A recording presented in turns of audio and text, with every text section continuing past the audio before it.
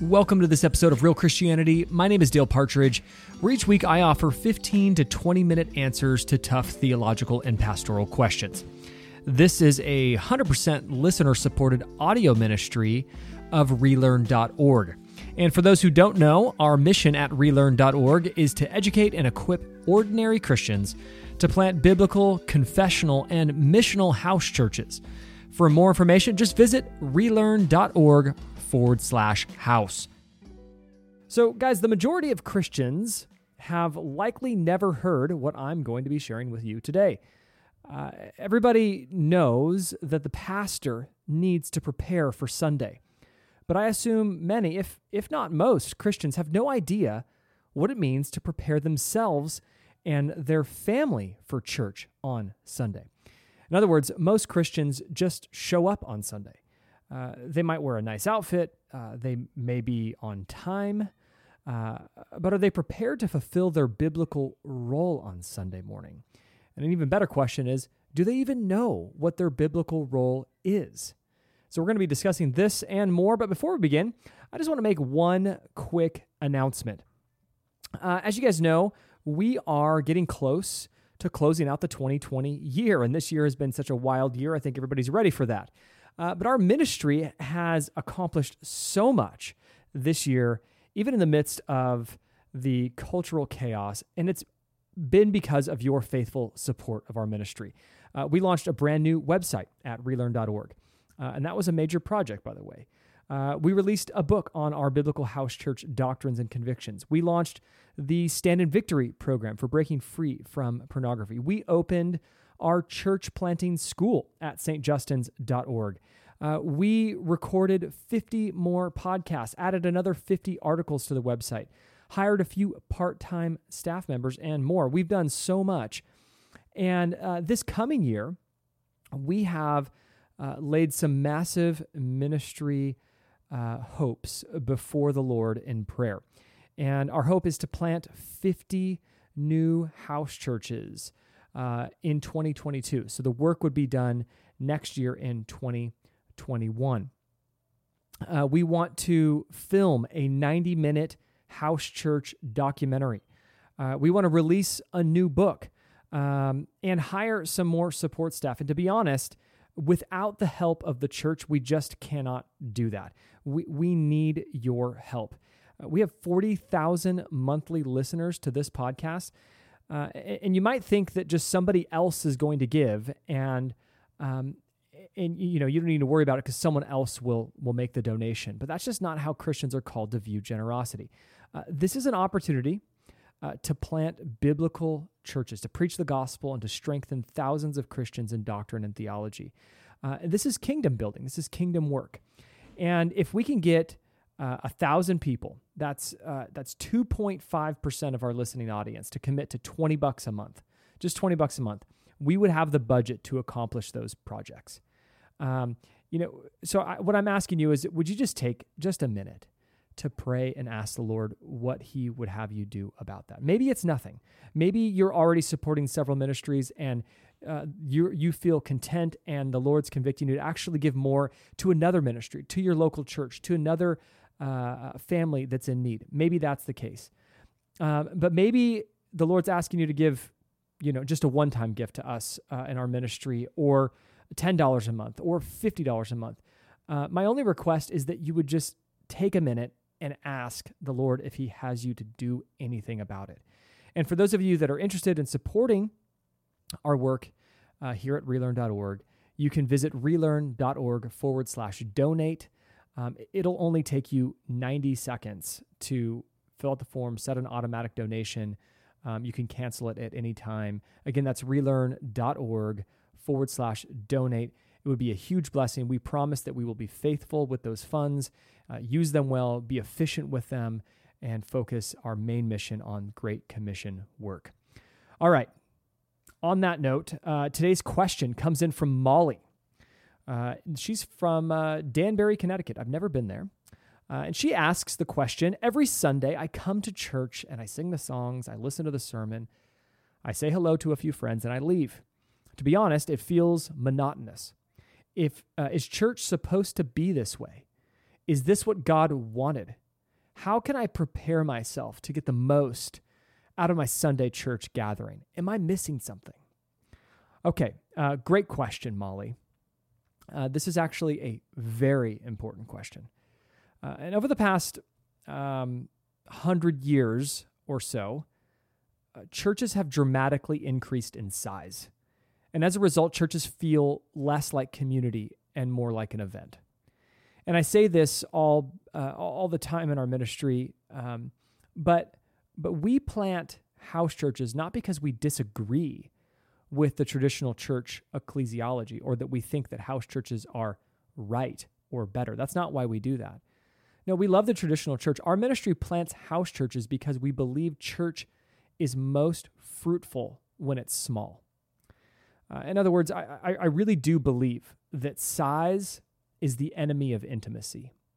And relational intimacy is generally, not always, but generally one of the required ingredients for spiritual maturity, deep fellowship, and fruitfulness. And the size of a church will birth all types of unintentional problems. And what I mean by that is when a church grows into a crowd, it generates a sense of audience Christianity. And it gives birth to what I call a spectator mindset. And this is why so many people don't feel convicted when they don't show up to church, right? They view themselves as an inactive spectator of an event and not an active participant of a gathering of God's people. Meaning they truly believe that their attendance or lack thereof affects nobody but themselves. And in many cases, they're right. Now, that's wrong thinking. We're going to talk about that here in a minute. But what I'm trying to say, Molly, is that it sounds like your mindset is a product of conveyor belt Christianity. It sounds like you're feeling 10 feet wide and 1 inch deep. You don't know why you don't like it, and you're looking for ways to fix it, but you don't know where to begin. Now, you might not even realize how affected you are by this either. I don't think a lot of us do. But at the end of your question, Molly, you ask, you made this statement: how can I prepare myself to get the most out of my Sunday church gathering? Again, this question is the product of classic American individualistic consumer thinking. We always want to get the most out of something for our own benefit. And I'm guilty of this too, but this is not a way to think biblically.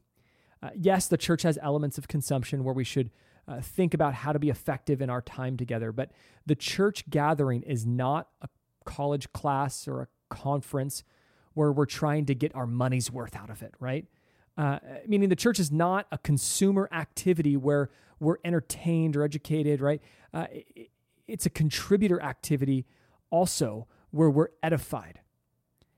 But again, I understand how Christians have come to this type of thinking, right? When you go to traditional church, even the contributing feels like a job description more than organic, spirit-filled, participatory community. And maybe you at your church you get to be a greeter or a parking lot attendant, or maybe you get to serve in the children's ministry or be an usher or part of the security team, right? But let me remind you, all of those roles have nothing to do with the Bible's design for church. Those are simply products of a church that has grown too large. Okay, and as a result, I'm not going to say grown too large. I'm just going to say they're products of a church that has grown large. All right, and as a result, we start inventing ministry roles like the parking lot pastor that look very similar to a business that puts on weekly events than we do a church of God's people seen in the scripture. I'm not saying that these things are unbiblical, but they are extra biblical. Okay? But so are light bulbs and doorknobs, right? So the light bulbs and doorknobs, you need those for church, and they're not in the Bible either. But you get what I'm saying is that those ideas of ushers and these, children's ministry, these are not biblical ideas. In principle, maybe, but they are absolutely extra biblical, and throughout church history are extra biblical. And I say all this because before I can offer some ways for you, Molly, and anybody who's listening with this question, prepare yourself and your family for church. I need you to see how deeply the American church structure has influenced the way we view church. And once we're aware of this, we can look at a few biblical tips that we can use not only as a way to make your local church experience more biblical, but also to make your experience more fruitful. And so I have 3 simple points that I think will help any Christian have a more fruitful church experience. And I'll be speaking to the individual Christian, but if you have a family, you can apply these things, these biblical principles to your children and to your family as a whole. So number 1, I would say, is this. You got to start with being sober on Sunday. Number 1 is be sober on Sunday. And I'm not talking about drinking alcohol or doing drugs. I'm talking about being spiritually sober on Sunday. Sunday is just not any day. Okay, this is the Lord's Day. This is the weekly memorialization of your redemption. Okay, this is the day of Christ's resurrection. This is a remembrance of God's validation of Jesus' perfect sacrifice and atonement for your sins on the cross, right? That's what the resurrection was, right? This is the day that signifies our Sabbath. That is our eternal rest in Christ. This is the day that God's people have historically come together in the name of Christ, their maker, their creator, right? To celebrate and worship Jesus for his grace and mercy upon their souls. That's what Sunday is. And we need to be sober about that. Okay, so first step is to be sober when we arrive at the meeting of the saints. Don't walk in with a worried heart. Don't walk in with distracted, thinking about the trivialities of the week. Okay, you're coming to worship the God who has orchestrated every circumstance in your life and can change all realities, right? Have your heart posture set to seek him. Look and just sit and rest in his sovereignty. Place him on the throne of your heart. To hand all of your anxieties and your fears to him on this day. That's the goal. And ultimately, Sunday is a time of reverence, meditation, and reflection upon the great kindness of our God. Your children need to see this posture in you. Your children, your wife, if you're the spiritual leader of your home, need to see this posture in you. They need to hear you pray and rejoice and worship and praise him in the morning, long before you walk into the doors of the church. Okay?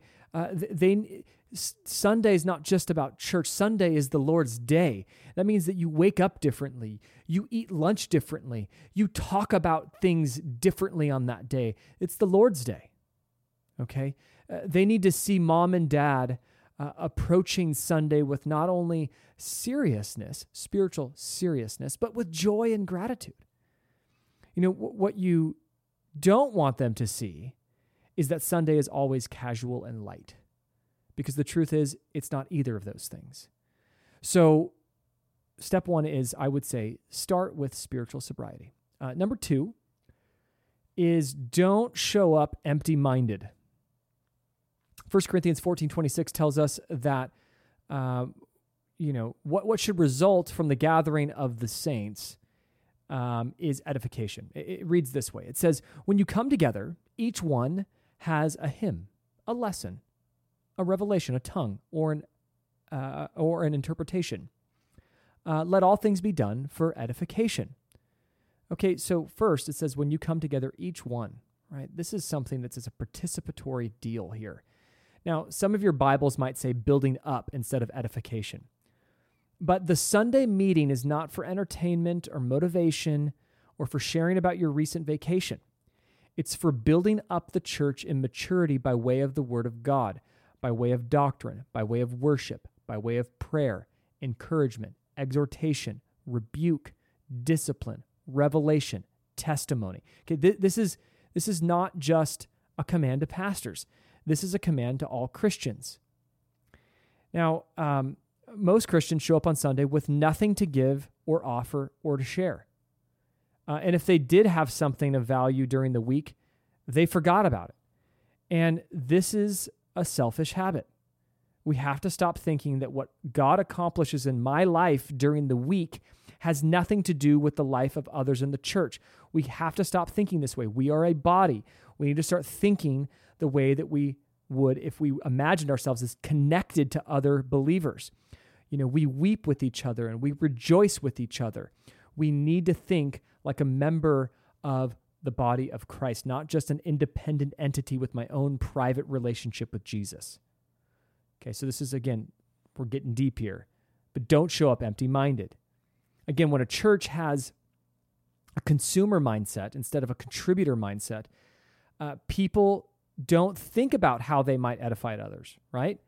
They simply think about how the service and the pastor and the worship and the sermon might edify them. Again, this is not the way that Christians are supposed to be thinking. So here's what helped me. And this is hopefully just practical. I keep a note in my phone each week where I collect any insights that I may have received during my devotional time and any prayer requests that I might have throughout the week, any situations or people I heard about who need prayer, any needs our family might have that could be met by others in the church, any confessions I might need to make to a friend, any apologies I might have for someone I may have hurt, any quotes from theology books that may have been encouraging to me during the week, and I bring them on Sunday. I don't show up empty-minded. I show up ready to contribute and build others up with the wisdom and the worship of God according to the Scriptures. Now, the obvious question for those of you who are not in a house church is, well, when would I share these things, right? Because you're not in a contributor format or environment. You're in a crowd where you have not a monologue or not a dialogue, but a monologue. You got to figure out, well, when do I do these things? When do I bring the things that are in my brain? The reason, again, we show up empty-minded because the actual structure of the church promotes that. It doesn't tell us or give us an opportunity to share anything, so therefore we don't bring anything. And that's just not the way that it's supposed to be according to Scripture. But for those of you that are in a traditional church and aren't in a dialogue, contributor-centric church, the way you can do that is before your service. You can talk and bring edification. Hug somebody, listen to somebody, pray for somebody, whatever it might be, laugh with somebody, but edify them with truth and Scripture. You can do this after the service. You can do this at lunch. Wherever you can build up another believer in your local church on a Sunday, man, do that. Do that.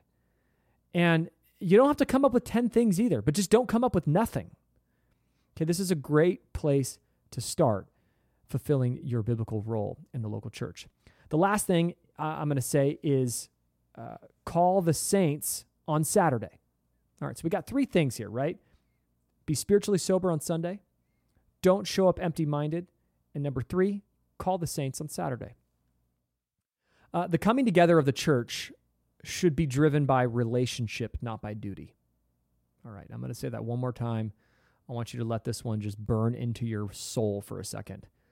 The coming together of the church should be driven by relationship, not by duty. Sure. Okay, part of our attendance is duty.